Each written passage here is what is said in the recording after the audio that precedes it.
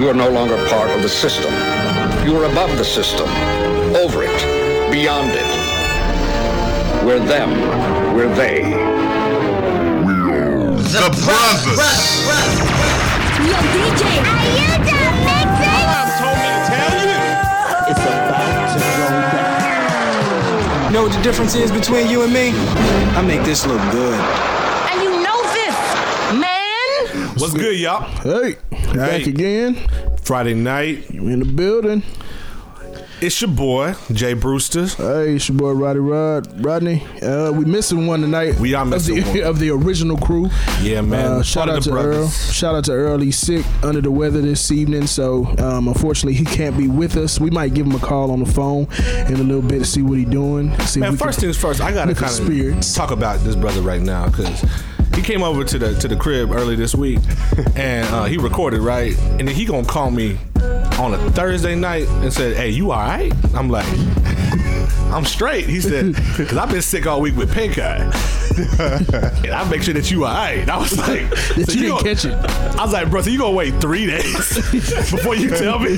Like, I was like, I gotta wipe down the headphones and everything else, you know what I'm saying? So I love you, brother. We want you to be here tonight, but you pretty out of line for that, sir. I want you to know that. But if y'all hear somebody giggling in the background, you know, we got some special guests in the house, man. Some brothers we've co-labored with for years, man, and just got a chance to build with. One cat actually got billed in his name. Facts. It's graduation. Oh, man. What's up, brother? Go ahead and introduce yourself, homie. What is good, guys? People, it's Jay Nice, the Kingdom Builder. Yes, sir. All the way from Austin, Texas. Yeah, man. Austin, Texas by way of New York. I'm happy to be here. Like, I be listening, and I'm like, I need to be on that podcast. I think after the first and second episode, I was like, yeah. He did come and say he definitely wanted to be on the podcast. Yeah. It's a pleasure that you in the building. We also got, man, another homie. What's up, Cal? You want to introduce yourself, man? This is Calvin Martin. Is my mic on? Can you hear me? Yes, sir. That's Minister Calvin Carter. That's right. Oh, you know, it is Minister now, Calvin. Calvin, man, shout out to you, brother. That was definitely encouraging to see not only another minister step up, but a young black man, right, who ain't out robbing, stealing, killing, you know what I'm saying, and doing things. And like, you encourage me, brother. Like, married. Married. You know what I'm saying? Real talk. Yes, sir.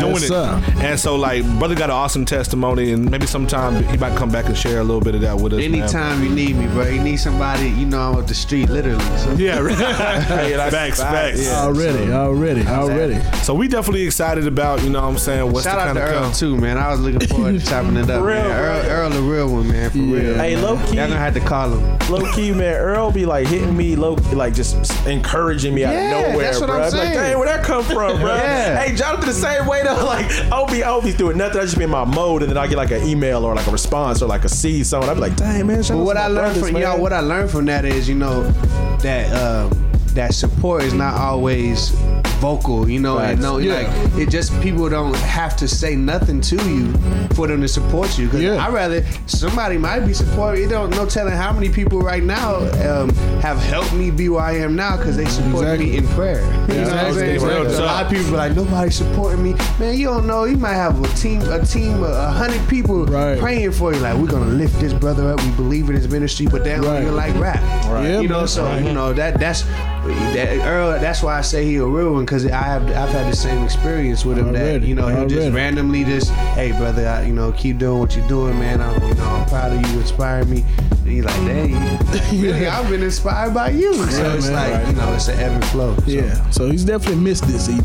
Definitely. Yeah, it's our first time recording without the dude. Huh? Yeah, man. Well, the first time, part of the big three broke up. He love LeBron, so he tried to get his Cleveland on real quick. He went back home, right? You know what I'm saying? But you know his way through the podcast. Prayers up, bro. I know you're not feeling good. You would be here if you could. You know what I'm saying? But you had a line for the pink eye, though. Already, man. But yeah, like SM said, man, these are cats that we kind of come up through ministry with. Jay Nice, we've known you for like 10 years. Yeah, at least. You know me before I got with my wife, man. You know what I'm saying? So it's been almost 9 years, man. Still single, man. So we're still young, though. You know what I'm saying? Look good. You know what I'm saying? That 9 years, don't let that confuse you. We'll still get with you if you need me. You know what I'm saying? Yeah. You know what I'm saying? But go ahead for the people that that may not know you, just kind of break down what you do as far as how you're involved with ministry, those type of things. Yeah, Calvin, go ahead. Shoot, we're talking just like as far as your day-to-day life. Just kind of give people, a little bit of insight to you. Yeah, like they mentioned before, I'm a licensed minister at the Household of Faith Christian Fellowship Church in Round Rock. Pastor Calvin Hooper, honestly. Shout out to Calvin Hooper, Pastor Calvin Hooper. I call him Bishop. But and that definitely is a blessing. Just being able to, I know, Brew, you know how that is. And matter of fact, real talk. Jay as well. All three of us. Is your parents pastors too? No, I my say we got a room full of. Not my parents. So y'all understand. PK's for real. Yeah, PK's for real. But y'all understand what I say. It's a great blessing to be able to sit under, leadership that you have been able to see the example lived out on a daily basis. So it's authentic. It's definitely a place of privilege and everything. And then definitely with the music, by the grace of God, it's happened organically and definitely a result of Jay. Jay is a big result. Why? He literally took me under his wing for like 2 years straight. Every show he had, he called me like, "Hey, you want to?" And if I would make it, I was there. So pretty much, basically toured with him for like 2 years straight. I say from like 2012 to like 2014. I didn't know that. Just and it was and a lot of people don't know it, but it wasn't. It was nothing he just publicized or did, for try to get any kind of notoriety or anything like that. But it was really him believing in me, seeing something more in me than I even saw in myself, and because of me, touring with him, doing shows with him, it really caused me to see how it looks like the difference between just getting up there and doing shows and performing, and going places and doing ministry. And so that really shaped, my mindset of where I am now, and even more so now, just being so intentional. Like it doesn't matter what we're doing, and we can get into it, but I really started when Paul says the gospel and message I preached to you was not in vain words or eloquence of speech, but a demonstration of power. Like lately, I've been pondering on that. It's like who else has like more vain words and eloquence of speech than rappers? Like we got a lot of we pretty eloquent in speech. So it's like if anybody, if that applies to anybody contextually more than rappers, I don't, I think you'd be hard pressed to find. So I really at the place where I'm like, if we're going and doing these vain words and eloquence of speech, it doesn't mean nothing without that demonstration of power. So that's where I am, man. And I'll let Jay talk. No. Hey, hold on. Hey, I don't want to be to interrupt you, homie. Hey, you do. He, that's funny. he being kind of biased right there. Y'all cop that culture war. Oh, man. Like, real talk. Yes, sir. Homie dropped an album that's like stupid nice. Stupid nice. Crazy. And like, it got a lot of bangers on it. I think it was kind of slept on too, to be honest, man. It was and wasn't, man. Like, I think the impact that it had was incredible. But like on the media scene, like a lot of people kind of shifted it to the left because I think because of where we come from. You know what I'm saying? Right. Because and because I didn't, and because if anybody, if they, and one day people will see it, and it's intentional, but because I could, but I don't go and get the features of people. I got That's people true. in my phone right now that are big names in the industry. But anytime I do music, I collab with the people I've been building with. It's the same That's features, you know what I'm saying? Yeah. All the people on my page, the same people, because I'm like, I'm not finna, because now I got an opportunity to go get this name or that name, or you know what I'm saying, or because such and such started following me and is watching, now I'm gonna go, like, if it takes that to get big, then I won't. We're gonna grind for the muscle. And I tell you that, just to go back to compliment this brother, I think his best projects was Culture War and Your Beats Not Safe Volume 3. And I've heard every Calvin Martin project ever, but Volume 3 was ridiculous, not safe, that one was ridiculous. So I just really bless God for who he's grown to be, because I met Calvin right before he went to Iraq. You were like 18, 19, right? Yeah, I was still 8. Yeah, I was 18. So we just kind of built since then, and just continue to watch how God developed in his life, almost man. 9 years now. Yeah. That's why I think that's why we starting to do this little run right now, really working together. How God, forged this friendship and this brotherhood, because I seen him get married, I seen him become the minister, I seen him walk into Christian hip hop, I seen him struggle with issues that you look at, you're like, that's my brother. You know what I'm saying? And God grew us in that, and that's one of the reasons why I feel more comfortable going with him, because I can trust in the things that he's gonna do. Right. Yeah. You know what I'm saying? Not because of him, but just who God has been in his life and the way that he yields to the Spirit. When he's off, he's like, yo, I'm sitting down. I'm like, you know what I'm saying? Literally. I'm gonna disappear for a little bit, and I'll call him and get on him. And me and him have been to war where we argue, disagree, and then be like, tomorrow, all right, brother, I'll call you. You know what I'm saying? Let's go have lunch. That's exactly it. Already, man. So we're excited about some of the stuff that we're gonna be talking about in regards to that later. But already, man. I'm proud of you, bro. Hey, you know what I'm saying? And I appreciate you, bro. I'm proud of him too, man. I've been asking him in the last few days, man, to send me this album in advance. So I want to sit with it. You know what I'm saying? I'm trying to get that advance, and with that being said, man, Jay, brother got a gift too. Like, room full of rappers, you know what I'm saying? But actually, I don't even want to just say that, because it's a room full of ministers, but without getting super deep, there's an artistry behind it, you know what I'm saying? Like, man, you can minister all day, but if you whack, we gonna call whack what it is. Yeah. Real talk. He's a great minister. Listen, y'all need to rap, bro. Yeah, for real. Like, if you gonna do it, if you gonna do it with excellence. Do it with excellence. I think that's one of my things. Like, if you can't present your message without the beat behind it, then it's not worth writing. You know what I'm saying? That's real. I can't stand. I'm one of those people. I'm from a different school of thought, to where I'll suffer through a horrible beat if you can rap. You know what I'm saying? Beats don't mean as much to me as it does to the rest of the world, but I do understand that, in this lane, you got to convey a certain artistry to make sure that your message is received properly. But at the same token, if we mute that beat and you ain't got nothing to say, I do not want to spend my $15 on that. You know what I mean? Feel you. Boys ain't rapping no more, man. It's even beyond rapping. There's not people that are committed to the office of MC. That's a whole different conversation right there. That's not where we're trying to go. But you know what? That's absolutely true, though. You know what because I'm saying? They don't study the game. They don't study the game. They don't even study the artistry behind it and how to even put words and syllables together. There's so many intricacies that you can do with the rhyme pattern. It's funny because Earl not even here, but we was going over. He was saying he enjoyed recording over here because I've been his engineer for 10 plus years. Right. You know what I'm saying? For years. And so he says, hey bro, I trust you. I know you. So he was spitting a verse and I said, hey, this is gonna sound kind of carnal, but I'm gonna say it. You know, and I said, I want you to spit it again, but I want you to pretend like you at a talent show and wifey's inside the audience. He tried to impress her. He was like, got it, bet, hit record. And he spit it with a different level of confidence. Yeah. And he heard the difference. He said, bro,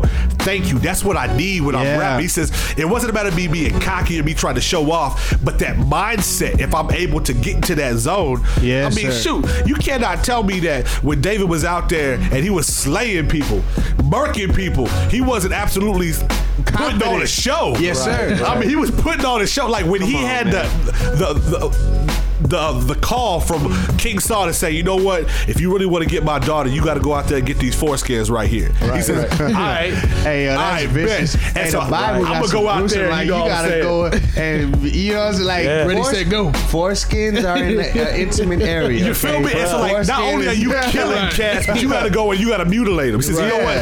Forget 100. Here's 200. Right, 200. You can't tell me that's not nothing. It's not boasting right there. And I think that's what it is, man. It's we forget that some of our giftings that God has given us is not being braggadocious, but it's presenting them with excellence. With excellence. You know what I'm saying? And I think that's the difference. Is if you're called, I don't care what you're called to be, but one of the coolest stories I ever tell anybody is I went to the Potter's house in Dallas for my wedding.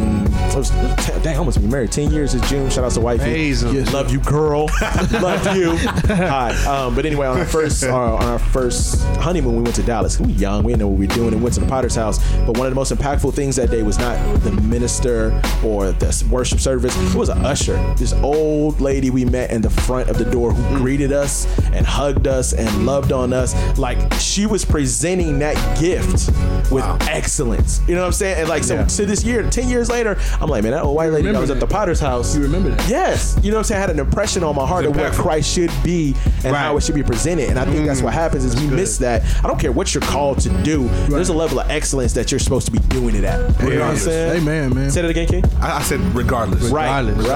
And I'm with it. And like, we want you, just to share a little bit about what you've done. Like, brother has consistently, and I think what Sunday will be the 100th. 100.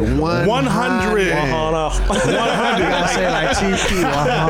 100 of like hip hop Sunday. So just share a little bit about that history with that real quick and like what you've done with your ministry. That's amazing, bro. Amazing. Man, by the grace of God, I've been in Christian hip hop ministry for almost it'll be 13 years in May, actually. Awesome. Excuse me, March. My bad. It's this month. It's a class, right? Yeah. There'll be some claps when you hear this. When we hear this, some claps gonna be there. 13 years of Christian hip hop ministry. I've released. This is about to be my 10th project. I released an album called We Build On either at the end of April, beginning of May. I'm waiting because I got some brothers named FBC that are releasing this project called the Fifth Seal. I know it's gonna be ridiculous. Shout out to them, man. Them boys, them boys be pushing me like, man, I gotta step my game. Artistically, they're incredible, man. So shout out to them. We gotta talk about that a little later too, about some new collaborative stuff we're doing. Man. But it'll be late April or early May. I'll be releasing my 10th project. Entitled We Build On. 2 singles out right now. Yeah, 2 singles out right now that are doing well, man. Me and Calvin were talking about that. I didn't expect the level of love I was gonna get on that. Like, so when I put it out, it was just kind of like, all right, this is gonna be a gift. You know what I'm saying? Them joints is hot though, bro. Yo, I bless you surprised for. I was telling him like it was like he was showing me a song in the car earlier, and I was like, I stopped it. Like I was like, bro, like you don't understand how this is blessing me. I'm teasing like because I'm like you've grown as phenomenal as artist he's already been. Like I don't care who it is, you could secular or not. I'll put Jay up against anybody. Acapella, you know what I'm saying? Like. And I've been trying to get him to convince him to go ahead and step into the battle rap scene because I really think he was slaughter in that. He was slaughter in the battle rap scene. As far as like his as an artist, like I can hear the growth. Just the 30 seconds, I had to stop it, like because he's really learning that, and so I believe that's why, you know what I'm saying, he's grown as an artist, and that's just a testament to, I believe, you know what I'm saying, the relationship that we've been building, me and him and FBC Click, like I said, like us all being around each other, we're all like sharpening and rubbing off on each other in different ways, and so it's like you can't help it, like be like, okay, I see how. Let me try some different stuff. You know that's what's crazy is like the way God formulated. Like these are brothers. Like we sit in hotel rooms at, like we went to Houston and we sat in a hotel room. We just battled. Just not even on no like rude or trying to be funny, but just challenge each other to be more creative, more conceptual. And then right after that, went to IHOP and had this whole like discipleship breakfast where we started at 2 in the morning. 3 in the morning, like just on the steading of our spirit and where God has us is different. Yeah. And so of course the message that I'm going to release is gonna be different. So this gonna be my 10th project. That's awesome, man. The name of the project said is what's the name of the album? Oh, the album is gonna be called We Build On. And the 2 single names. The 2 singles are Whipping the Gift and Here You Go. Whipping the Gift. Yeah, and I'll even say even that, like for him to say this is his 10th project, like even that is that's amazing. Like if people look, like I have 7 mixtapes and 2 albums. That's because look who I'm running. How can I not have a work ethic like that? Right.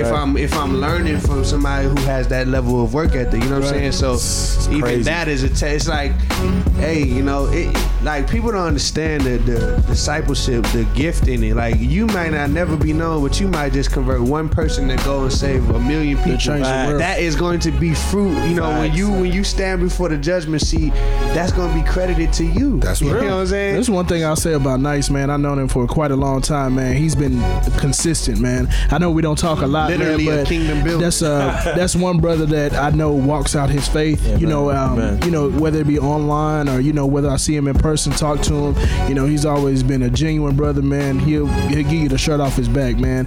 I just want to say that, man. Out of the 9-10 years that I've known you, brother, you've been the same. You know what I'm saying? And that's not saying that you've been the same as far as you haven't grown, but you've been the same as far as you've never changed. As far as your faith, your faith has never wavered, man.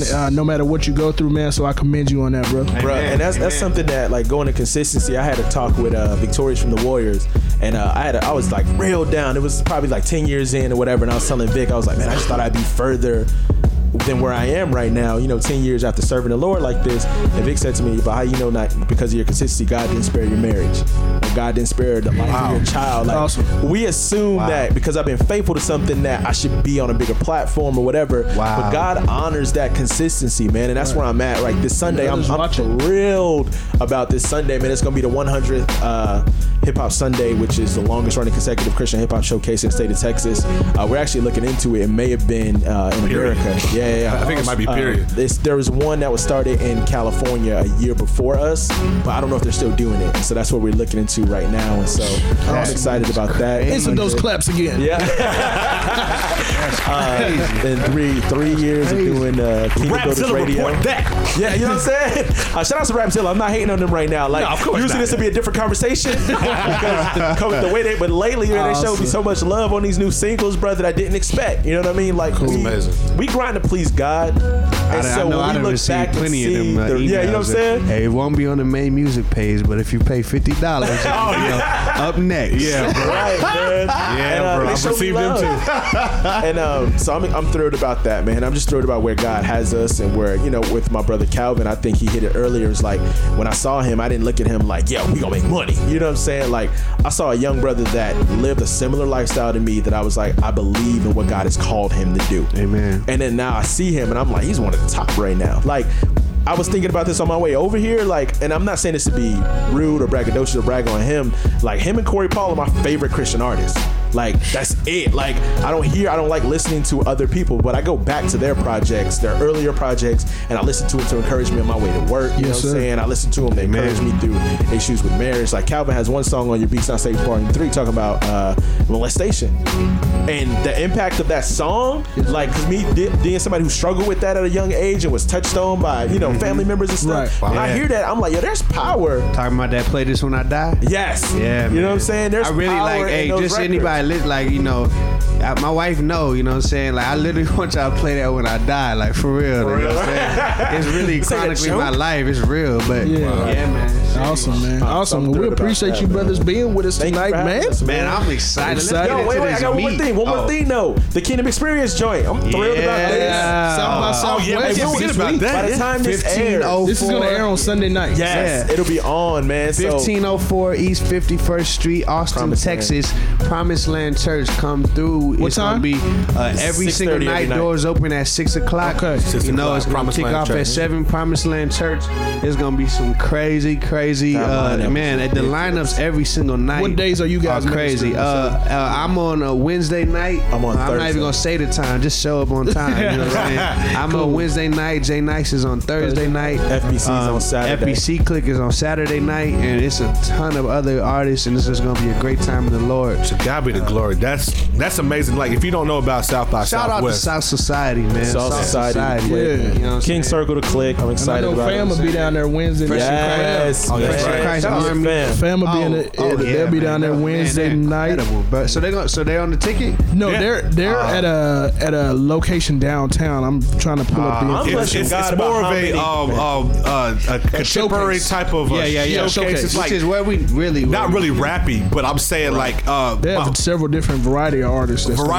But it's really amazing because Earl's gonna present that gift of like Christian rap. Yes, sir. Among a bunch of other artists who won't be doing anything anything close to that. Like, so it's gonna be like a almost groundbreaking. Salt and light, baby. Salt society. So and God is doing that so much, man. Like this year at South by, so like you gotta remember South by was just allowed Christian music, period. 8 years ago. Right. And the only one I didn't perform at was the very first one. This year we got 4 different Christian hip hop showcases, 3 different keynote speaker panel discussions. Like, and it's not just us. I'm talking about other people. Like, we got a prophetic worship one. We're doing the Christian hip hop one. There's a gospel one. Like, I'm thrilled to see God, on the 30th year of South by just taking over and planting his flag. You know what I'm saying? Like, saying that the believers are here and we're excited to welcome you. You know what I mean? Awesome. And these believers got bars. Facts.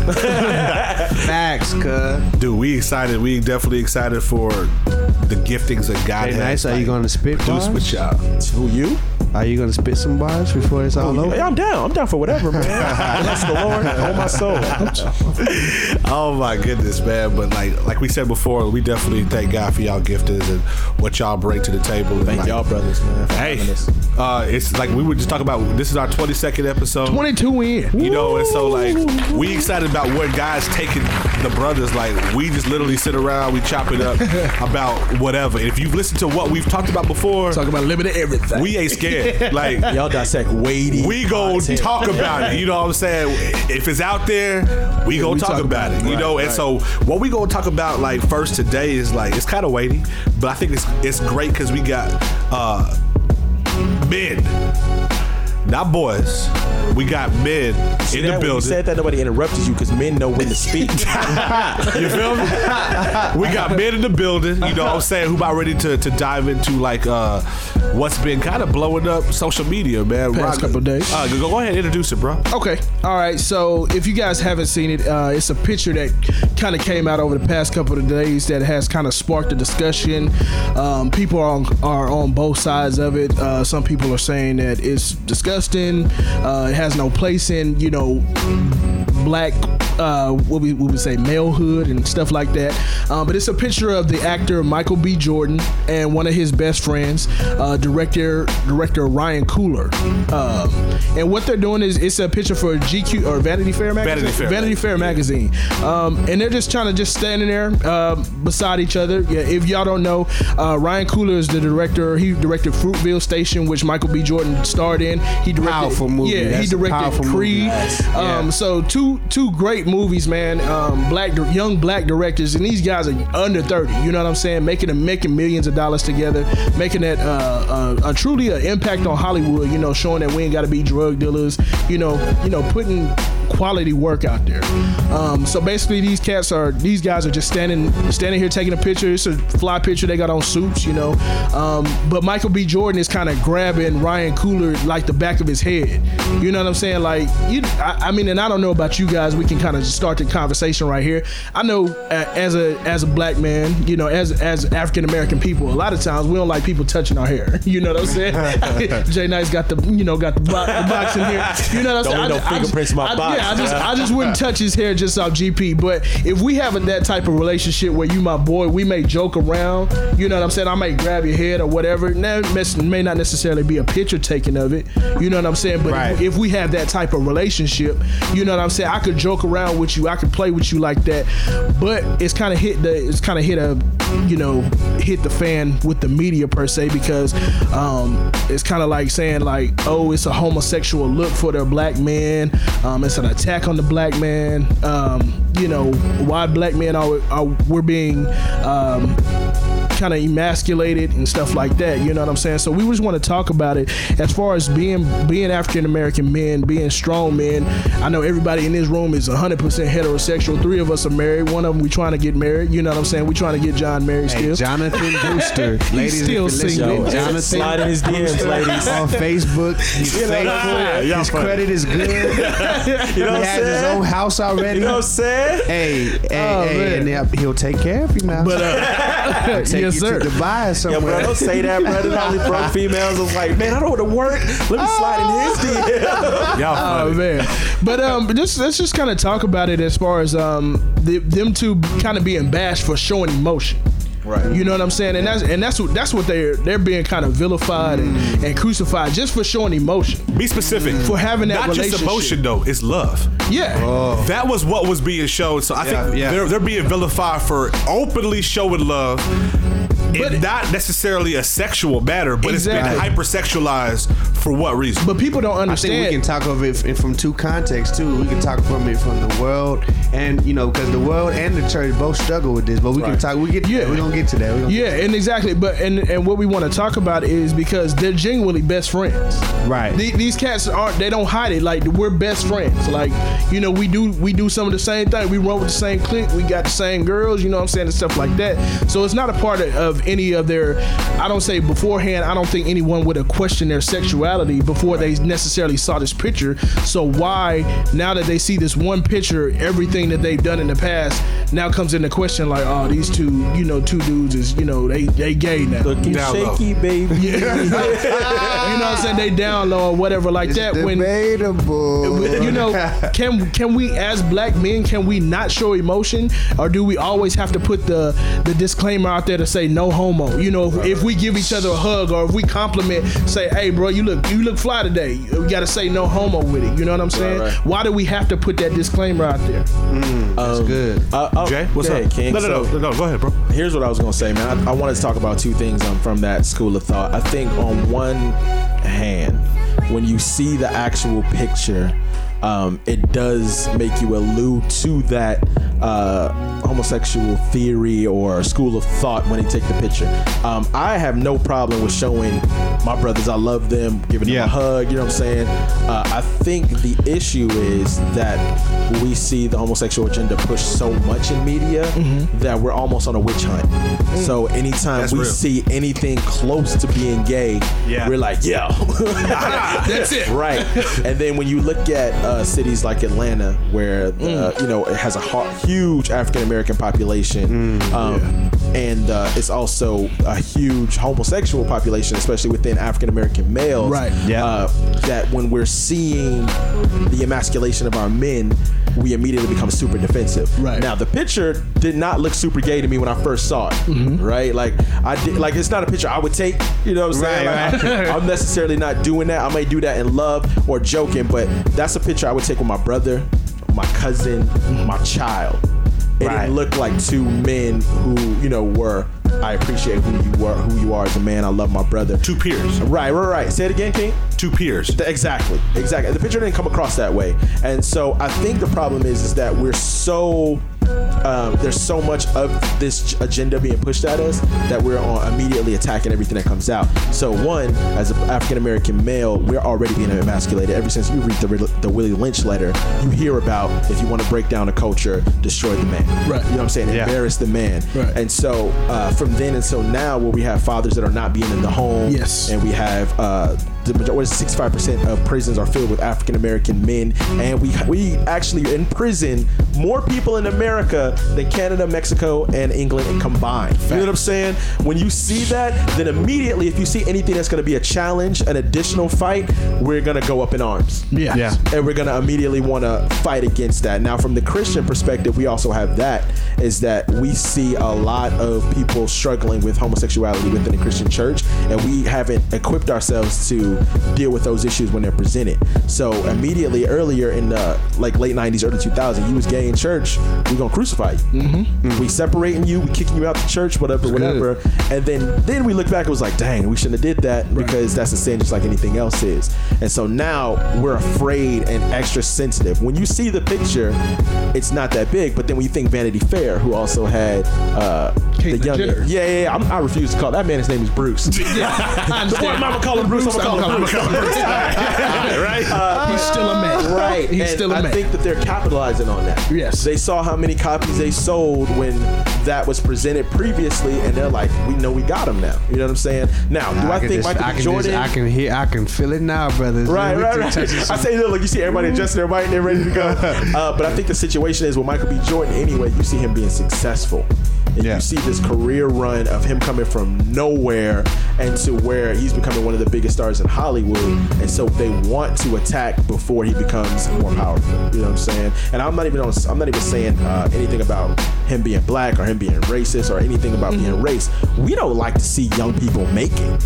It don't matter what race they are. The minute we see them coming for some kind of crown, quote unquote, or some kind of glorious route, the first thing that media and the world does, he think he's somebody now. But that's a black. Yeah, that's a culture. That's a black culture problem. Crab mentality. It's a crab in a bucket mentality, because the moment, and y'all heard for the first 20 plus minutes, we had two brothers show genuine love to one another about their careers. It was no type of ulterior motives behind it. It was just like, hey, bro, I love you. I appreciate what you've done for me. These are the facts. Now, oftentimes we have the black man. It's like, okay, you got the J's. All right, I'm gonna go out to get the better pair of J's. Or you got a car. I put rims on my car. It's like keeping up with the, I would say, the Jones mentality, and we so try to outdo each other, outfloss each other, that we can't genuinely be happy for one another. And like you said, we've seen Michael B. Jordan have like a meteoric rise to the top from. He was relatively unknown in Fruitville Station. It's like, who is this cat? He can act. Right. He's a great actor. Yeah. Great. You know what I'm saying? So it's like, who is this cat? And then we see him in a couple other movies, and now like he did Creed, and he get the co-sign from Sylvester Stallone. Right. You know what I mean? But it's like, what's going on? And Calvin, I'm gonna let you tackle it, but I want to throw this thought out there before you jump on it. You mentioned Vanity Fair. Right. And I don't know if it's just the conspiracy theorist inside me that I struggle with it, but I do think that we are force-fed an agenda. Yeah. Regardless of it. And I think that the way the picture was presented to us, while they may have not meant anything for it, I think that the quote-unquote powers that be are going to present an agenda to you. And they know exactly what they're going to do. They're almost trolling us. Like, we going to put this out there and see what you say. We know what you going to say, let you destroy each other. Exactly. Because it's two sides. It's two sides. Exactly. Win for them, man. It's a huge win. Or love it, because I'm saying, buy my magazine. Yeah. If you look back at even ancient African culture, like they're warriors. Like they not any type of homosexuality involved inside how they're acting with one another. Yeah. But they had no problem with. You ever see like Roots, like the first Roots? Yeah. You feel me? You saw how close they was, like even holding hands. They half naked in the hot jungle. They sleeping on top of one another. They close to one another. You could not even come close to doing that right now with today's society, especially with the black man. That's in America. Exactly. In America, and you're seeing it so often how they want to almost emasculate us. Like, why couldn't you have seen them in like a position of power? Because it's like almost you got like Michael B. Jordan pushing dude's head down. Right. If I want to be like super suspect, would it be like it's almost like he's pushing his head down to like, come give me some. Yeah. It's like. We ain't even going there with it, but someone can easily try to make that correlation if you are thinking that way. Right. And they're capitalizing on your mentality being corrupt from the jump. Right. If you have a righteous mentality, you can look at that picture and be like, I don't see nothing wrong with that. But if you have a disgusting, corrupt mentality, you can easily be like, oh yeah, that's gay, that's suspect, I like that. And I think you hit it, is that the issue is the sin nature of us in general. Correct. Like, we know that we indulge upon sin and we feast upon it, especially in America. Like, we enjoy it. If you look at the top TV shows, the top songs, like who we award, it's usually that sin nature. So they knew, all right, humans are corrupt. They're gonna see this and go crazy. Let's sell some magazines. What you thought, Cal? No, there's so much that can be said. I agree definitely with you. For sure, there is a agenda for the emasculation of men in general. You know, in all facets, from the imagery that's put out, the way that they're changing the way that clothes are made and fit.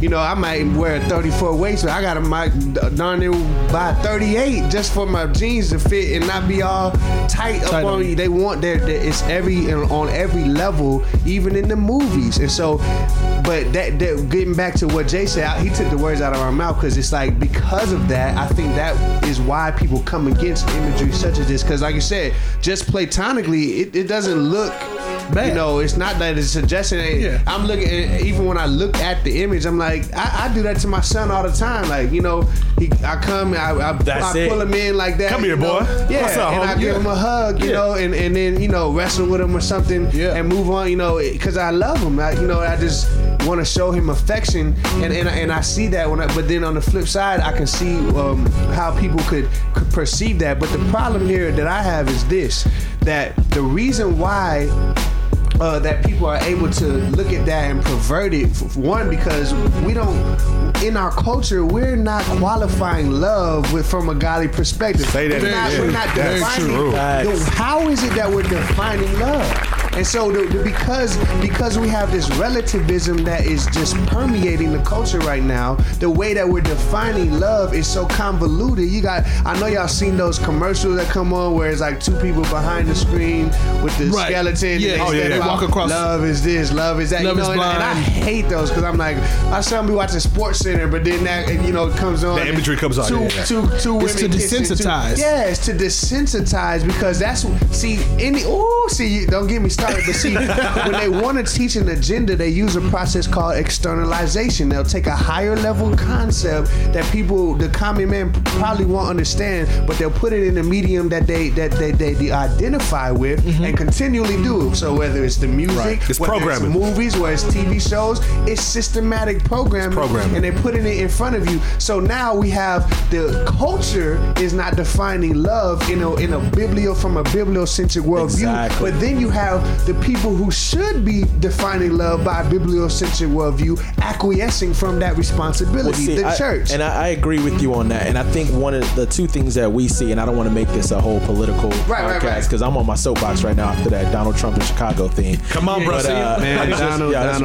But anyway, if you really pay attention, this has been done since the beginning of time, man. Yes, sir. God has already orchestrated a play on how these things work out. And so if you watch the beginning of World War II, the way Hitler took his power, what was the first thing he did was start identifying the differences between people, right? And he started putting the Star of David on the Jewish people. And then once we started seeing it all the time, it became regular to us to identify a certain group of people. And then Hitler was like, cool, now that you're desensitized to the fact that they're human beings, let's kill them off. So this is what's happening now with a lot of the agendas that are occurring in black culture as a whole, is that we're starting to become normal. Like, it's not normal for me to see two girls kiss. I mean, it's normal for me to see two girls kiss, two guys kiss, or, you know what I'm saying, different relationships. Like, the fact that it's rare to meet a couple that don't live together before marriage right now. Right. Beyond rare.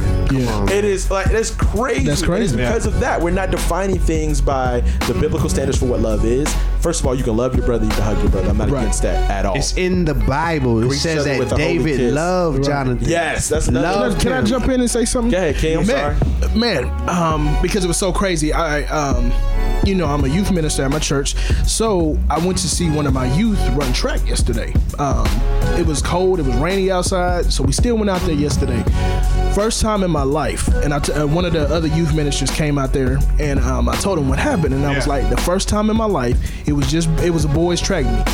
First time in my life, I seen a young African American boy ask another boy for a hug, as you would ask a girl for a hug. And it hurt my heart to see another not that we can't show each other love, because that's not what we're talking about, but to see someone ask for a hug as if I would ask a female for a hug. Where my hug? Exactly. That's the sentiment that he gave off. Yeah. Like I haven't seen you all day. Where's my hug? Not as in, oh, bruh, what's up, man? Let me dap you and fall into a hug, or you know what I'm saying? It wasn't any type of manly hug. It was, I missed you hug. I long for you hug. Right. I think that's a love issue too, man. Like, if you really get to the roots of it, fatherlessness. Every homosexual I know has either been touched or fatherless. Right. You know, they were touched by an adult as a child, or they have been without their father. Very much so. So they fall into those situations. A definite void is it. It's funny. Touching back what you said with the how we are defining love. Choice words, right? Because hey, very much so. If we were to look at how John laid on Jesus's chest, Like there was nothing that was sexual about that at all, but he loved him. Yeah. Like if we would have seen that in media today, we'd be like, that's gay. That's gay. That's gay. And that's another thing that I think makes this picture different too. Is like if you really read and study the biblical history of that, John was probably 17, 18. Jesus was 30 years old. A young this was a father figure to him. Correct. Right. So this is somebody who he learned to love as a mentor, as a father. You know what I'm saying? But what I want to say too, like getting back to what I was saying about how we're defining it, look at what, especially the black, I hate the term black church, but we understand what it means. We understand. Predominantly All being black African American, the African American culture, right. The black church or whatever. We've embraced imagery that contradicts this. You know, contradicts us being, we're supposed to be standing against it, standing flat-footed on what the word talks about homosexuality, and we should be champions for masculinity with men. If we're going to preach the Bible calls for men to be leading in the home, but then we go and embrace Medea. Right. We champion Tyler Perry, and we Medea. know how Raw feel about Tyler Perry. And it's not just him. Keep quiet this is me too. I'm on a. You know what I'm saying? We're championing things, and the culture is watching. And we That's think what it's funny. We think it's funny. We are buying this. We think it's funny. Oh yeah, he profited off the church. Yes. Hey, yo, he made mega millions off the church. Mega millions, you know. And so we're championing this, you know what I'm saying? And then so what we're doing is because of that's compromise. So because of our compromise, we can't even stand firm and proclaim the truth because of what we've accepted and embraced. And I think I want to be clear on this too. We are not against gay people. Not at all. Of course not. So the thing is that I have gay people that I know that I love them like my brothers and sisters, and I will continue to pray for them and pray on their behalf, just like I have people who are liars in my family, who are drug addicts in my family, and there's nothing against that. I think the problem is that we're celebrating the sin in this time. Yes. And that's what I have the problem with. And I when will it comes not to, celebrate sin. right. You know And when it comes to it, this is not me saying that this is wrong. These are the words. This is the words of the Bible. God. The scripture is saying this, and I've adjusted my life to line up with that. Now, with that all being said, I'm a sinner. I've fallen short to the glory of God. I made mistakes in my life, but that is, I don't make excuses to say, well, God's gonna let me slide with that. You know what I'm saying? To put it in that gray area. Exactly. And also, I want to tackle this, and I'm so glad we on this. I hate the word homophobia. I ain't never met a gay dude in my life I'm scared of. So why do you call it homophobia? Real talk. That's not what it is. If I'm just because I don't agree with you doesn't mean I'm afraid of you. Right. But I'm saying it doesn't mean that I hate you either. Exactly. As a matter of fact, love that is not quantified by truth is not love at all. You cannot have real love that without truth. And we talked and about there that has earlier. to be absolute truth. You can't have relative truth. And we've talked about that earlier with Calvin. This is one of the reasons why I love my brother. Is like, I will tell him like, bruh, I don't agree with what you just did. Yeah. That don't mean I don't like him. That's where that's where relationship comes into play. Exactly. That's relationship. And if you don't have relationship with somebody, you know, I can't go to a sinner or somebody that lives a homosexual lifestyle. If I don't have a relationship with you, it's going to be very, very hard for them to receive the message of Christ. Say it again. People One more don't care time. about what you have to say. Say that Because twice. if I just come to you with the hell and damnation, you're going to hell because of the lifestyle you're living, you're going to immediately cut me off and you'll never receive anything that I got to say, and you'll put me in the box of a hate group. Right. Yep. Automatically. It's true. Automatically. Yeah. You shut it down and you turn it off. You'll be like, you over there with that Jesus stuff. Let me do me then. I know from experience myself with a family member, literally that struggled with the lifestyle, and it wasn't my place to. They already knew, you know what I'm saying, what the word said anyway. Right. And most of the people they already know what the word said. Right. So it's not your most powerful weapon will be praying for them and being someone who they will feel comfortable coming to talk to, because if the Spirit of God is working on them, there's gonna come these opportunities for you to speak with them. Right. They're gonna say, well, what do you think about this? But if you put yourself in such a hostile stance against their lifestyle, see, that's the thing about it. Was Jesus against the lifestyle of the sinners who he was around? Definitely. You know what I'm saying? Jesus said he came to fulfill the law. So the whole message of the Old Testament, everything the prophets were coming to proclaim, that was he was embodying. Yet he was around them all the time. And I posted this recently, but you could sum up his ministry in 5 words. He was moved with compassion. Because every time you see him around a group of people hurting and in need, it says he looked on the crowd. He was moved with compassion, and then he met the need. So that's what's missing. We're not meeting people with a compassionate message. It's not a agreement with what your message is. I'm going to tell you what it is. If you come and ask me, I think that's another part to it, that we're offering the truth that no one's asking for. If they're not asking you to say nothing, there's no reason for you to speak against that thing. But if they're looking for the answers, then give it to them in love, graciously. Because what did Paul say? And such were some of you. You're right. And such were some of you. But compassion is lacking because of fear. Number one, you going back to the homophobia. We're so afraid to be classified. If I show you the love, that somebody else is gonna look upon me and say, "Ooh, you gay? You gay too?" Or you're co-signing the behavior. It's I hate that we know that word. I'm saying, like, where is the divide? Say I'm gay because gay means happy. It's actually a higher word than just saying I'm happy. To say I'm gay, like that is really supposed to. Elated. Yeah, I'm elated. I'm beyond happy. I'm blissful.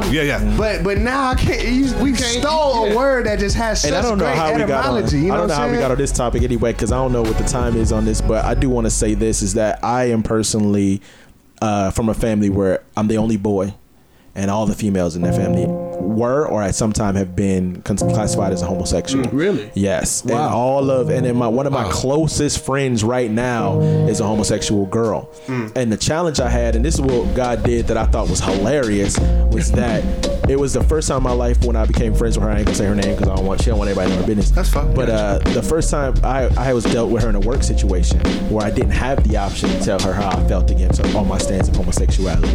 And so I just had to know her as a person. And got to discuss things with her and found out she was a believer in Jesus, who didn't drink, didn't smoke, doesn't curse, but wrestled with that in that area. You know what I'm saying? And it wasn't until I think I can't remember what happened, but she's a young girl, like 21, 22, and I was walking into work one day and she was like, "Big bro, I just need a hug." And I was like, "The heck is going on?" You know what I'm saying?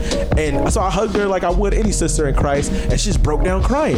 Wow. And this is when I started being able to introduce the Christ and my belief and my faith and who God was. And now I didn't preach Christ as a band-aid, like he gonna fix all your problems. But I did show her in scripture where God is a comforter. He's a rewarder of those who diligently seek him. And the fact that she was gay became the least important thing in our conversation, our friendship. And then I also shared with her the things that I've struggled with. Yes, sir. So that she didn't feel as if I'm coming at her as a perfect person. Yes. That's right. I showed, look, this is where I'm dealing with, this is where I'm broken down. Because I think people forget, I've been with my wife for 14 years. Every day I woke up like, this is the greatest marriage of my life. You better preach that. I've been with the same woman for 14 years. I was talking to Calvin about this the other day. And one of the biggest wrestles I have is how peaceful she is. Sometimes as an African American man, we become so accustomed to being aggressive. Then when you're aggressive to somebody who don't want to fight with you, you like, oh, it frustrates you. And so I had to share that with her, like, God is working on me in this area as well. You know what I'm saying? Just because mine is not as a lustful desire or sin, but I'm still having issues with dealing with how to communicate effectively with a woman like my wife. So I understand what your struggle is, and the aspect of that you have an attraction to women because of your lack of a situation that was dealt with by man. You had a relationship issue. I'm having a relationship issue. But let's talk about the God who can resolve it all. And you just touched on something that leads right into what was in my mind right now, that the word of God says that we have not such a high priest that's unable to sympathize with our weaknesses, but in all points was tempted as we are. So he is able to succor us. I love that word. Yo, stop losing our secular fan base, bro. People who don't know the Lord gonna be like, what is going on right now? The King James say succor us or help. It's just a deeper word to help us. He's able to sympathize with us in our time of need. And so if our high priest can sympathize with us, we need to be able to sympathize with others, you know. So if we're going to be living like Christ, you know, if we're being Christ-like, that means we're like, I understand, like, you struggle with homosexuality, man. Sometimes my temper is crazy, like, you know what I'm saying? Sometimes that sin is sin. It's no different. Sometimes that sin is not a level thing. Literally, sometimes I'll punch a door or something, like, and then be regretting it because my knuckles hurt, like, you know what I'm saying? I was gonna say I regret the repair I got to do. I never punched through a wall, but you know, and that doesn't happen often, you know what I'm saying? Now they're like, man, see who be the views and opinions of Calvin Martin are not necessarily the views and opinions of the Brother Podcast. In the door, like, but I'm just saying, like, you know, and I'm not necessarily saying this is real. I'm just saying sometimes I battle with, you know, anger inside. That old man, you know what I'm saying, wants to rise up. That anger, I recognize him, you know, which, you know, and so I want to flee from that, you know what I'm saying, or whatever it may be. We all have some things that we're like, man, this is not godly, but I hate it, you know. Right. It's there's the context. Like, we got the sin. If any man say he has no sin, he's a liar. Like, right. But the truth ain't in him. Yeah, and the truth is not in him. But it's this fact that what is your position towards your sin? See, some of us want to keep. We want our friend to be our comforter. You know, right. we got that sin, and we actually want to keep it. We want to make excuse for it. But I heard a few years ago, I heard in a sermon, and it just made everything so clear for me.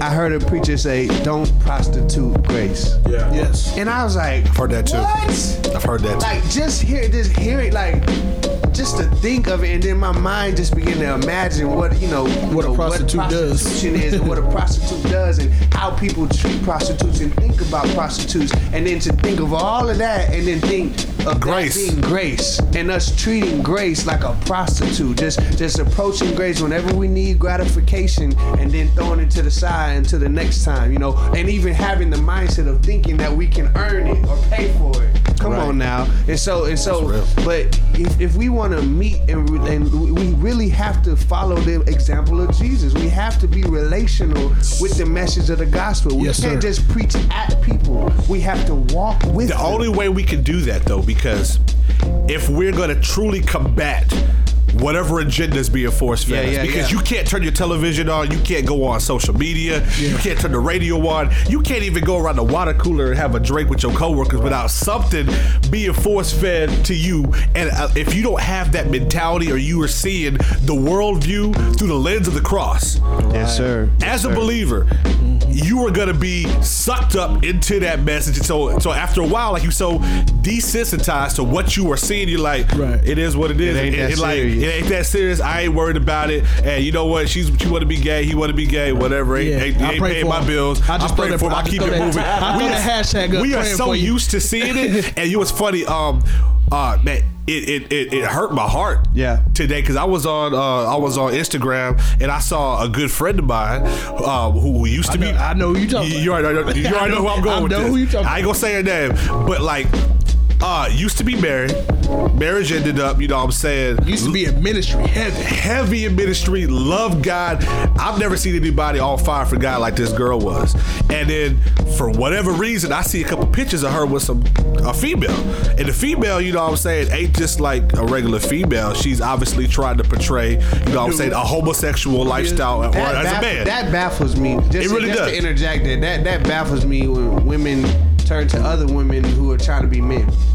It's backwards. So you're attracted? I heard a comedian say once, he was like, "You ain't gay, you just don't like my personality." That's real. You know what and so, like, little by little, you want a woman that wants to be a man, like, that's gonna, you know, even get real, like, even in intimacy, is gonna, you know, go and buy anatomical parts to be like a man. Like, bro, I'm so glad that you articulated that well, because that wasn't what I was gonna say. I wouldn't have said that. I wasn't gonna say it. I knew, you know, like, she's gonna go grab one of them. The word was in my head, but I was like, I can't say that. We got kids. But that's the image that we are putting out there. And so I know for a fact, she's like, I'm gonna snap these pictures, I'm gonna make this collage, you know, whatever, and I'm gonna put that to the world. It's like, I dare you to say something about it. Well, you know what it really is. I dare you to say something about it. We become defendants of our sin rather than the grace. Like, so I told you, I've been forced to work with several people who, you know, live that lifestyle.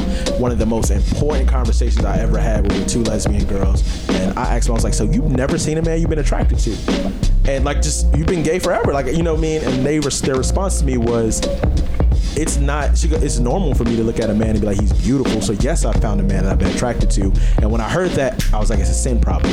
Yep, sin. It's a sin problem. It has nothing to do with that. And what we try to put on this facade of these super whatever, super alcoholics, and we celebrate that like, man, I got smashed. You know what I'm saying? Or super like you see in hip hop right now, the being a drug addict is starting to be celebrated rather than the dope dealer. Right. You know what I'm saying? Like you'd rather be the one sipping because we're trying to be proactive in our arguments. Once we know that we're confronted with the fact that we're wrong, we want to be proactive in why it's acceptable and why you shouldn't judge me because of it. You know what I mean? And when the truth is, people really want to be free. Like, I don't care. I've talked to people from different walks of life and different struggles.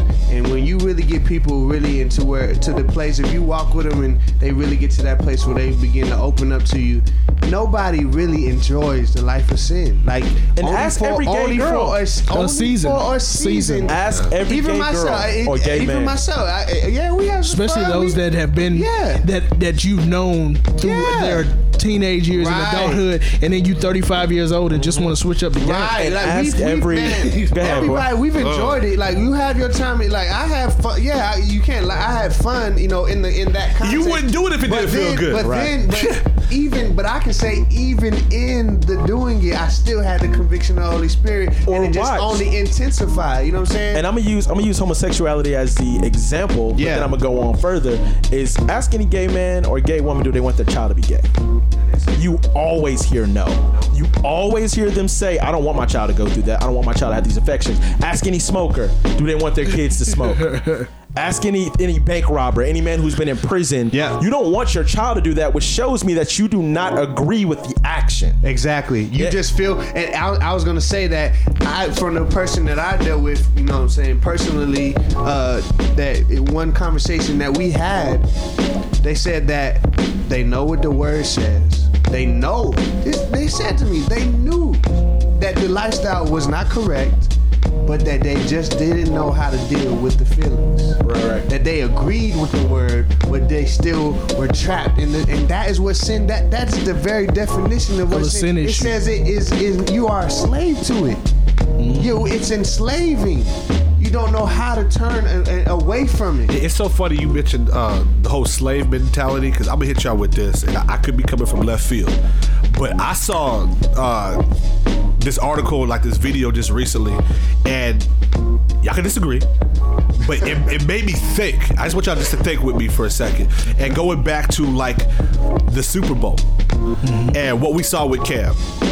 And it was interesting how certain things started kind of adding up, and when you started putting facts together, it was like you got Cam Newton, who was a black man, and he was, if you notice, all the press conference was about him being a black man. It wasn't about his talent as an athlete or whatever. And you haven't pitted him against my favorite athlete, you know, or favorite Super Bowl, quarterback, Peyton Manning, who's every bit the white man. Right. You can't get whiter than Peyton Manning. You know what I'm saying? The whole sheriff, you feel me? And then you got this black man who is flamboyant, and he's over his dancing, and he's like, you know, braggadocious and whatnot. And you look at it, you got Super Bowl 50, and then you got 50 years anniversary of the Black Panthers. Where are you going? And then you got I was talking about the wait a minute. Let the beat build. Check it out. And then like the punch right now. You got Cam Newton, and you got, you know what I'm saying, with the whole entire 50 years of the Black Panthers. Right. And his last name is Newton. Like a battle rap scheme. You feel me? But like, he plays for the Panthers. How many people defended Cam when he was rocking the Versace patch? Y'all remember that? Yeah. And like the shoes he was wearing, it was all super, almost suspect looking. But it's like, why are you seeing this strong black man who was a fantastic athlete, who was above upper echelon on even what he's providing on the field, but they continue wanting to force feed you this image and almost make him subservient to whatever agenda is out there. And so people talk about, you know what I'm saying, stuff is rigged and all that. I'm not getting to all that. I don't even care about that. But I found it kind of funny. It's like when it came time to like the big game, when it went down, he wasn't the same person that he was the entire time he played all season long. Not at all. I was wondering about that. And so you can say, okay, you know what, that defense got to him and whatnot. But he's faced defenses all year. You feel me? But it's like, it's almost like the agenda they wanted to put out there was like, we go emasculate you on television in front of the world to see, and we gonna put you on as a poster and put you back in your place, boy. Almost. I'll tell you what too. I think a lot of it, as I'm getting older. Yeah, that was from left field. No. I get what you're saying though. I get what you're saying. But when I'm realizing later, as the older I get, is that we use race as a thing to put forth. It's really money. Oh. If it's really about money, we don't care who you are and what color you are, as long as we can profit off it. So if I can make two cultures, two genres, two whatever the case is, debate and fight and destroy each other and collect a profit off of it, that's what I'm gonna do. So that's what they marketed with Cam. And they did the exact opposite with Peyton. So it almost appeared as good versus evil when they were doing it, because that when you saw those two teams, you saw the underdog team, a young, and let's point this out, Cam is a child. He's 26 years old. He's like I'm 30. Like at the age of 30 right now, I'm realizing how young I really am, and the fact that I really don't know anything. You know what I mean? We assume at 21 you're an adult. 26 years old, you're a child. You're easily put in any direction that you feel is going to be a step for success. It's a money move. It's not the Panthers. It's not the Broncos. The NFL profited off of making this rise and crumble. You get what I'm saying? And that's my agenda that I'm talking about. Is like how they crafted the picture for everybody to see. And man, come on, it was not no accident. Dude was out there rocking them tight pants like he was. Yeah. And we want to call it fashion. We want to call it fashion. So they perpetuated the image again. They perpetuated. And so I mean, since when has that been black fashion? Go on this one. Since when has that been black fashion? Yeah. Like going from the very beginning of what we've done and what's hip hop and what's cool and what not. That's never been black fashion. Well, if you really pay attention to even hip hop and the artists, like the culture, whoever's on top is never the people that the African American culture really get behind. So like, don't like Drake right now. Let's say Drake would be a top contender for, you know, one of the biggest hip hop artists in the world. But you ain't got the dudes in East Austin banging Drake driving down the street. But that's the representation we put in the media of who the African American man is. You know what I'm saying? Or Kanye, the spokesman. Like, or Kanye, like young boys listen to Kanye. You know what I mean? Like in Salt Society, we argue about that all the time. Like the younger brothers, they feel him. I don't get it. No, I don't get it. Like if you ask me, he can't rap. But that's what we put up in the media because they're the easiest to make a profit off of, because they're what's what I'm looking for? They're easy to make a spectacle. Yeah, right. I respect him. I respect Kanye more. Just that's because you're young. I respect him. I respect him as a from a musical. Yo, let me stop playing, bro. Let me not be listening. I respect Kanye and all of his efforts. We ain't scared of that. We got the blood. We ain't scared of that no more. From a musical perspective, I don't necessarily think he's the hardest MC, not at all. Right. But from a musical, you know, I come from. I used to listen to Lupe. I was a big Lupe, Cassidy, and you know, lyrics. You know what I'm saying? Of course, Biggie. You know, of course, Tupac, stuff like that. But I definitely am a lyric, which is like I feel displaced almost. You know what I'm saying? It just switched. I love it. Let's keep going. But yeah, no, I was just saying I feel displaced almost being in the South, but I feel like I fit in more with East Coast in North, you know, up North rappers as far as, you know, and people gonna see it's gonna be War Cry was just a snippet, you know what I'm saying? But it's my next project, you know, definitely will be my best body of work as far as, if not anything other else, lyricism and the writing, because I can write my behind out. Like I honestly for a long time now have not been writing as deep as I really can write, just simply because, you know, I know how much I see it. You see it. Everybody see how much like people that really rap their behinds out don't get really the respect. Like it's like people like we don't want to hear all them because it don't fit into the agenda. Yeah. They try to put out because you mentioned one person I love is Crit. They just want to Crit can spit. I was gonna talk about that though. But if you watch, where's the respect? But if you watch though, regionally, we don't put them in the media. Exactly. But they're the ones that sell. Yes, sir.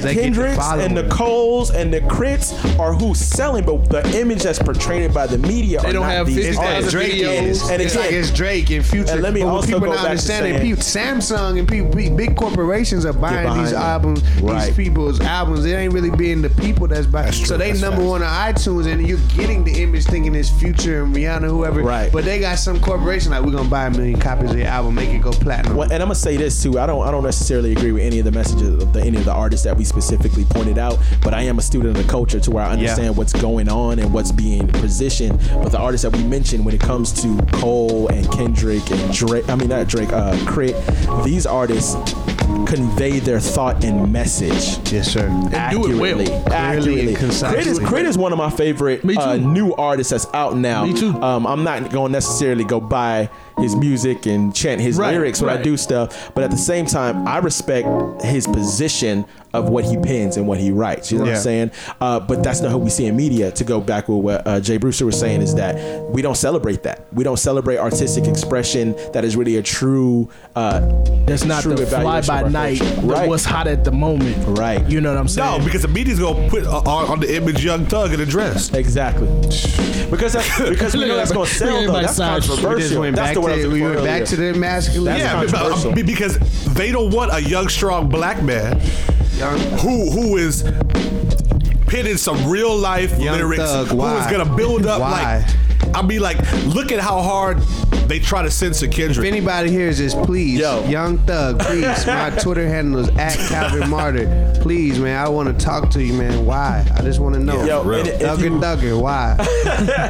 But going to what we were saying about that too is like, if you really pay attention, it's exactly that.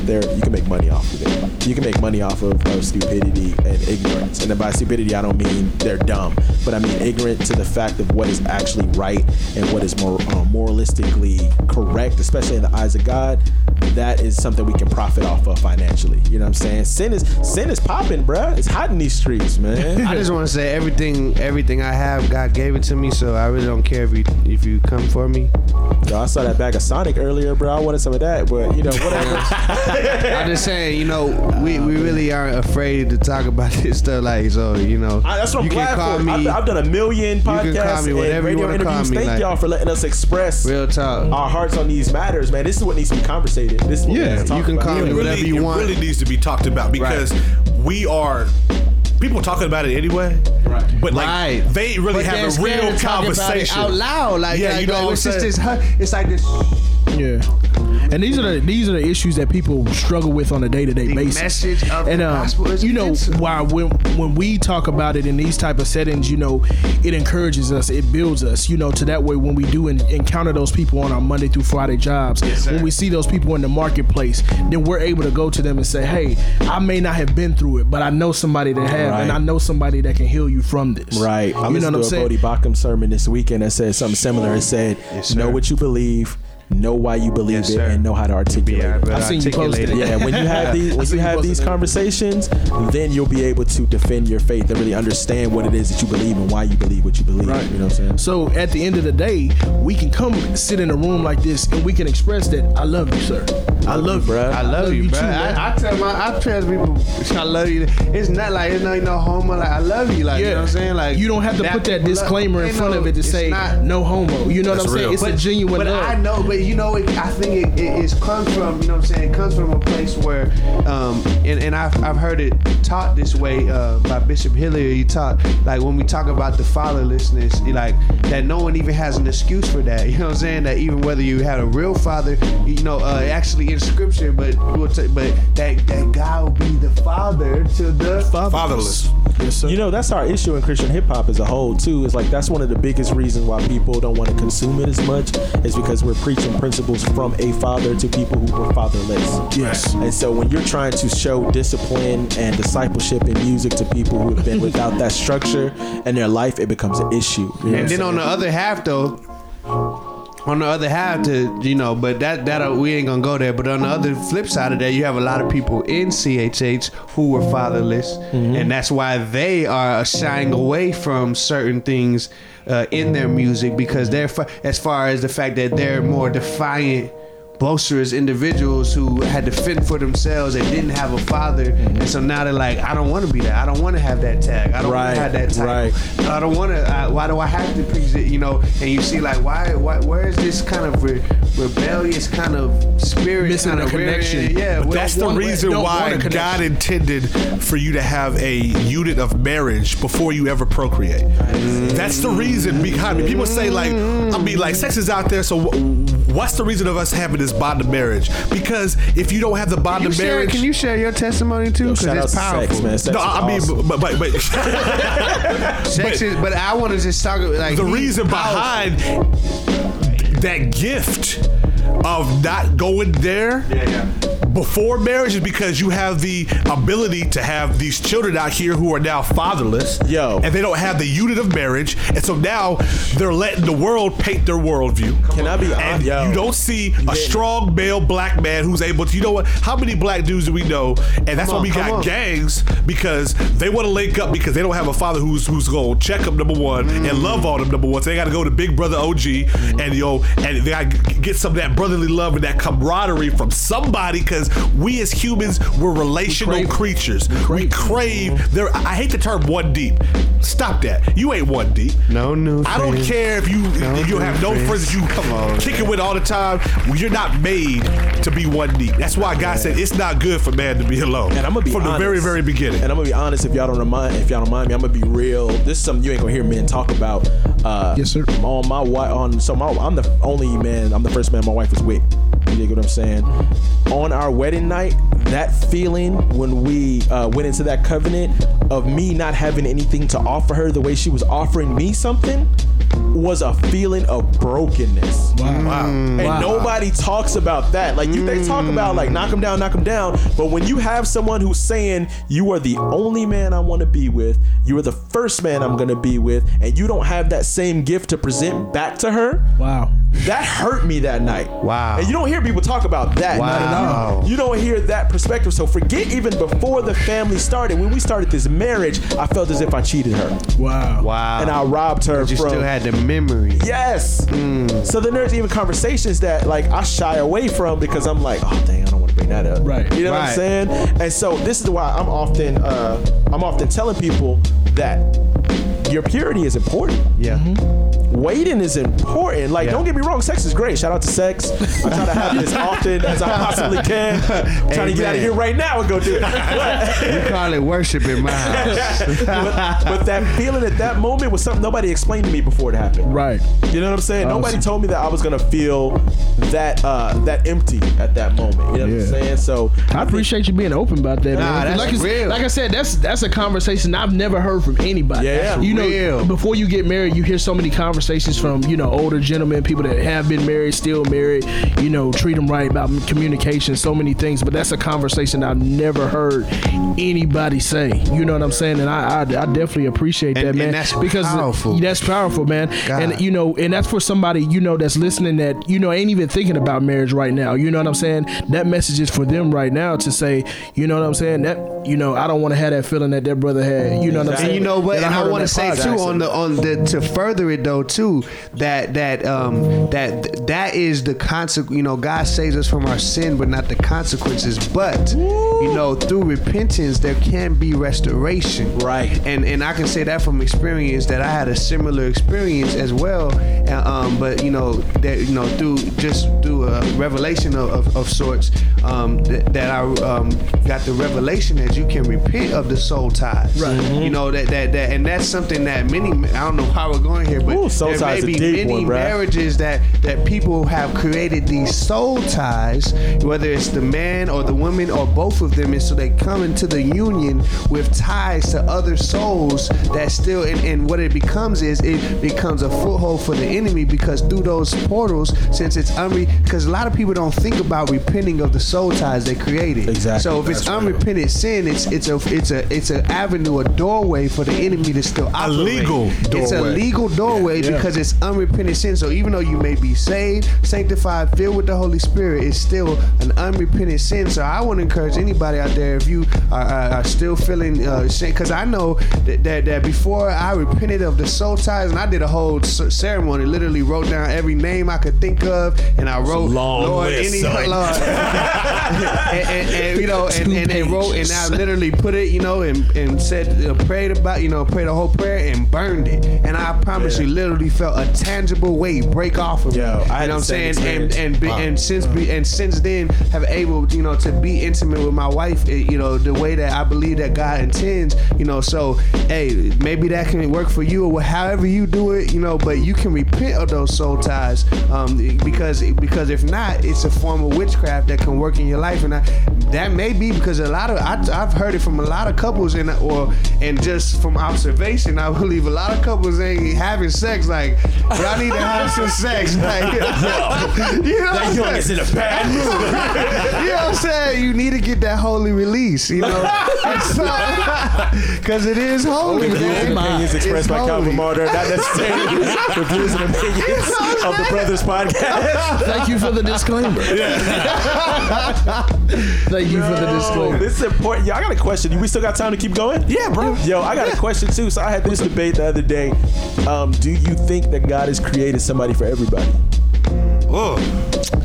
I think Paul would differ but I think Paul. I'm gonna just throw that out. I am of that school of thought, and I'm not even talking like spiritually. Like, we don't have to go super deep, but we can just look at like the Bible says. Cool. You said like you think that God has created someone for everybody? Nah, bro, I don't. Bro. I think some people were designed to be single because they'll be more effective in ministry. So like I am one of those weirdos that thinks that like God created everybody with a specific purpose and task to accomplish. And if you look at it mathematically, right? So God speaks and says he abhors homosexuality, right?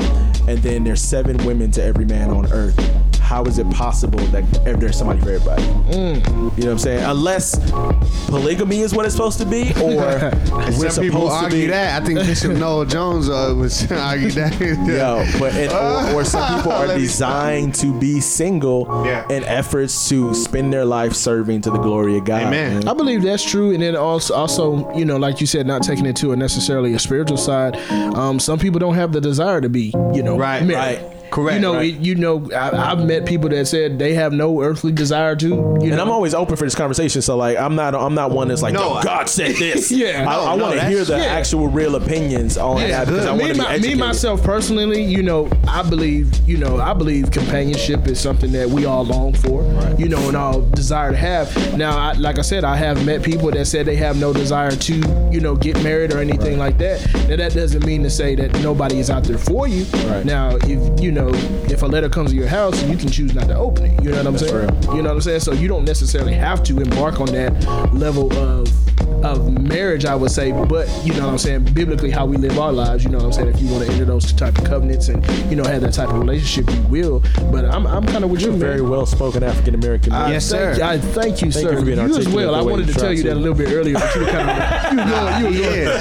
I would say from, I think the perspective, I think, and this is, you know, and shout out to my wife Stephanie. I love her. Shout out. But I think the reality is, you know, the whole notion of soulmate or whatever is a farce, honestly, because love is a choice. So like there's the qualifications my wife has. I would be a fool to think that there's not 15, 20 other women or whatever, or hundreds of other women that have all the same characteristics as her, and that I would possibly, because if this is the case, I've seen this from an example. My dad was married, you know, and then my mom died, and then he got remarried. So I see it from just a personal example that it is possible for you to love someone in a deep way and be in. Bro, you just just crushed a million women, bro. And then be married with someone. No, but Calvin said, y'all is not special. It's not. You are irreplaceable. It's not so much about the soulmate thing. It's about the fact that, like they said, like the old saying goes, with time spent, emotion grows. When a man he who finds a wife. So when a man says, I see this woman I like, I'm going to commit to her and pursue her, then it becomes a choice to pursue that woman and love her with all her flaws and all of that. It's not some superficial thing like, oh, you were just the one and only person in the universe that God specially made and designed. No, man, it's a practical thing. It's saying, man, is your credit bad? You got a lot of baggage. That's a deal breaker. You got 4 or 5 kids. Like, your body ain't even what I like. Oh, snap. I like all this stuff. It's just really, these are the practical things that go into making the, to choice to marry somebody. So, you might, if you accept it or you don't, So, but once you make that choice, then you commit and everything. So, I can understand both schools of thought, though. I think I do believe that there may be some people God designed to be married, and there's some people believe that. Let us hear from the single guy. I'm gonna say this and I'm gonna let my man go. But I do believe that some people that God does create to be married and has like a person that they may have designed for you specifically. Yes. But I do also believe that we're fallen human beings and that we're sinful creatures. So God is smart enough to make a backup plan because He know we gonna screw stuff up. So wow. Go ahead, single guy. Go ahead, Brew. J. Brew. I'm happy you said that because I was just gonna sit back and let y'all go. You know what I'm saying? But I think that as I've went through life, I one time had that mentality of like, you know what, like my wife is out there and God is already established and He's raising her up and I'm just waiting on her and all this, that, and the third. But then as I grew in my relationship with Him, realizing that, like, you're right, love is a choice. Love ain't that feeling that you get in the pit of your stomach. It ain't them butterflies. Love is me waking up every single day and committing all over again to our relationship and to how I love you as Christ loved the church. And if I understand, but I do realize that I think that God still establishes certain people in a certain position for you to find that love if that's the choice that you are making. He's not necessarily stopping that from happening. I believe that Paul, if he really wanted to, if he really pursued out to God, was like, God, you know what, I'm doing your work, but I want a honey dip. There was a lot of Paul groupies, bro. You feel me? It had to be. Even though the word, they say he might not have been because I mean, look at. Even the word says that it's better that you married lest you burn. To burn the passion. You know what I'm saying? Yeah. So like, if God gave every one of us natural sexual desires. Yeah, it's you natural. don't have to teach a baby. You know what I'm saying? That's real. How do you know what I'm saying to have a sexual desire? It's automatically inbred inside his DNA. Yeah. You can even say, I see a child when he's starting to discover himself. You're kind of like, hey, you have your hand in your pants. Put your hands out your pants. You know what I'm saying? But they are naturally discovering something. You feel me? And so, like, with that being natural, if you were to pray and be like, you know what, God, this is what I desire, I don't think that God is going to be like, well, I set you apart for something else, so I'm not going to give you your heart's desire. He's going to say, you know what, this is my plan for you. Right. And if you are spiritual enough, you'll walk in that plan. Just like with the kingdom of Israel. He's saying that my plan was for Samuel to be the judge. But y'all crying out for a king. That's real. Y'all crying out for a king, so you know what? I'm going to give you what you want. That's real. I'm going to allow you to have it. It's not my best plan for you. However, he knew that David was coming up next. Right. Yep. And so you can't say that. Preaching good, you can't say that, you know what I'm saying? David, who was a man after God's own heart, he's like, I'm going to give you what you want. And God could have really said, you know what? We're going to bypass Saul. We're going to just bring up David. Right. David wasn't ready yet. So God's like, you know what? This is the backup plan to the backup plan. So this is what you want. I'm all knowing, so I know what you already gonna say. So I'm gonna allow you to have your desires in your heart, and then you gonna pay the consequences based upon that. But I think that when you say, you know what, for us to have one person for one person, that's false for you to even go that route of thinking, because like you said with your father, he was able to remarry. And how many times have we seen men of God be able to enter into a new relationship and stay married. They've been married. It'll be 20. Yeah, he was gonna clarify that. He was like, "Yo, we talking about my dad." No. 25 years in July. That's amazing. Incredible. 26. That's amazing. 25, 26. That's amazing. But it all comes down to: are you looking at? We could all tie it back all to what we talked about before. Right. If you're looking at love from a biblical worldview, are you really looking at love from a biblical worldview? Yeah. Because if you look at it from a biblical mindset, you'd be like, you know what? My first love is you, God.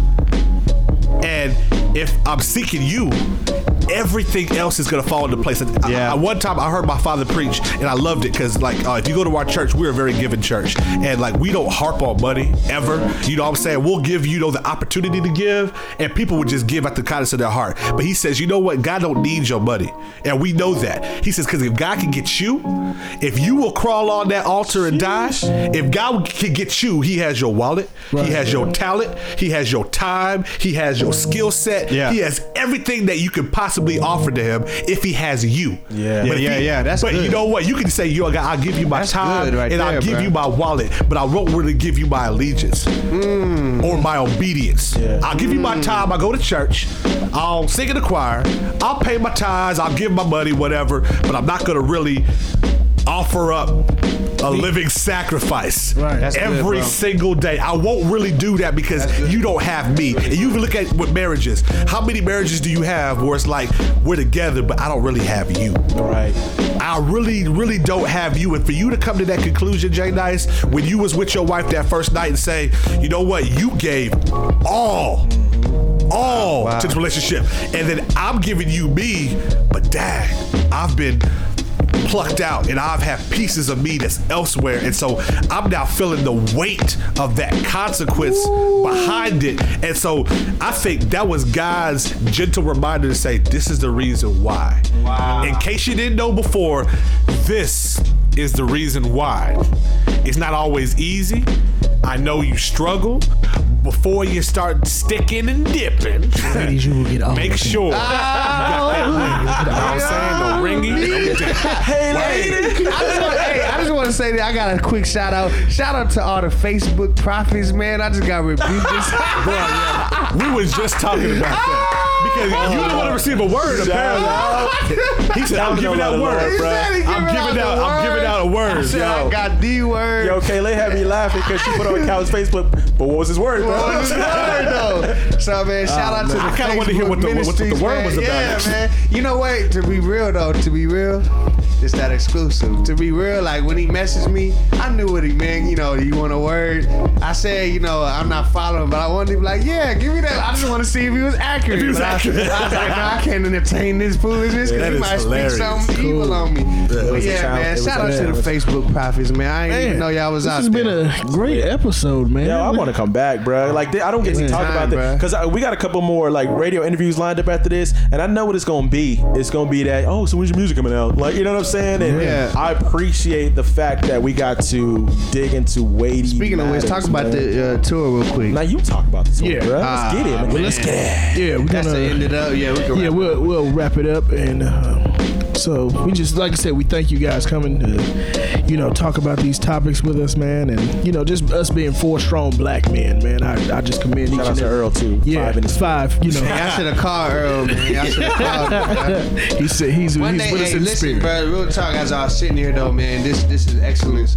One day, you know what I'm saying, you know, in the not too distant future, you know, y'all gonna really have a podcast, you know what I'm saying, broadcasting on iTunes live on the air. Like, really, I appreciate it. It was like I was sitting here, I could just see it as clear as like he was just talking about the prophets on Facebook. Man. Now he's trying to prophesy. I received that word, sir. I got my hands raised right now. Man, you know what I'm saying? Just stay faithful to it, man. We appreciate it, man. Man, this is what, 22 episodes in, man. And like I said, man, we was just 3 friends that got in a room and just, you know, just said, let's have conversations that we normally have, you know, with each other, man. So, you know, we appreciate the relationship, man, that we even have with you guys guys would want to come, you know, to even sit down and, you know, have these type of discussions. And, you know, like I said, we silly a lot of times, but, you know, we talk about, you know, very, you know, relevant topics, you know, that are going on in society today. So we definitely appreciate that. We ain't scared. No, we ain't never scared to talk about anything. We ain't scared. But before we go, I know y'all got a tour coming up, correct? Right. Y'all want to give us a little bit of info on the tour? The tour, the collaboration. So go ahead and get the people the info. I'll talk about that real quick. So we got the album. Well, first of all, Calvin just released the War Cry single. Make sure y'all pick that up. Yes, sir. He's all bars. It's fire. That joint's fire. I just released 2 singles, the We Build On and Whipping a Gift, and Here We Go off my album, and release towards the end of either April or beginning of May. Right. Entitled We Build On. And then Calvin and I have been talking about doing this for years, and we're finally gonna get at are doing our collaborative tour. So go ahead, Cal. Yeah. The tour, the name of the tour is gonna be called the Paradigm Shift Tour. And it's just really, it's just PARADIGM Paradigm. Yeah, I should do that. But yeah, it's based on Acts 4:31-35. Just really getting back to the basics of the Holy Spirit. You know what I'm saying? The grace of God, unity, and because of that, the body is taken care of, and we're effective in ministry. And so it's really going to be intentional about ministry. People that may have seen us do shows in the past, it's really just going to be at another level, because like we talked about earlier, what is our vain words of speech without the demonstration of power? You know, it's the anointing that breaks the yoke.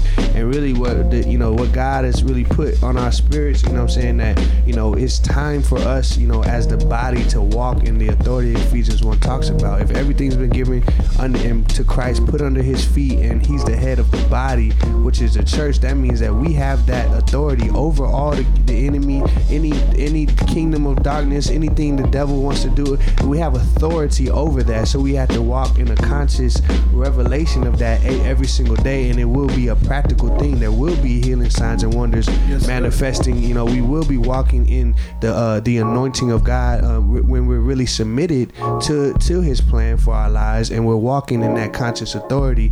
You know, because there is a conditional. You know, without holiness, no man will see God. So we can't be living sinful lives and expect that. But when we're really submitted, and so that's really where we are intentional on ministry, and just so we're gonna be going, starting here in we starting in Round Rock, Texas. Will be the first night, and we'll just be doing all around Texas and all throughout the South. So yeah, if anyone wants to, Jay, where they need to contact? If anybody wants to book us for the tour, and I wanted to go back, it's an intentional tour. Like Calvin and I have been at enough events where we've seen the power of God released in room. I'm talking about last weekend. We had pastors' wives come into altars repenting of sins that they had unconfessed. Wow. We've seen people hands laid on. We've seen people who were previously homosexuals who come forth and like, yo, I need deliverance from this. Amen. That's what it's about. What we're doing because of that is what we're expecting. Exactly. And that's the point. That's the reason we're going. We know that they're allowing us to come because of our gift in music, you know what I mean? But the reason we're going is to see that paradigm shift. We want to see, if you read on Acts 17, it says that who are these men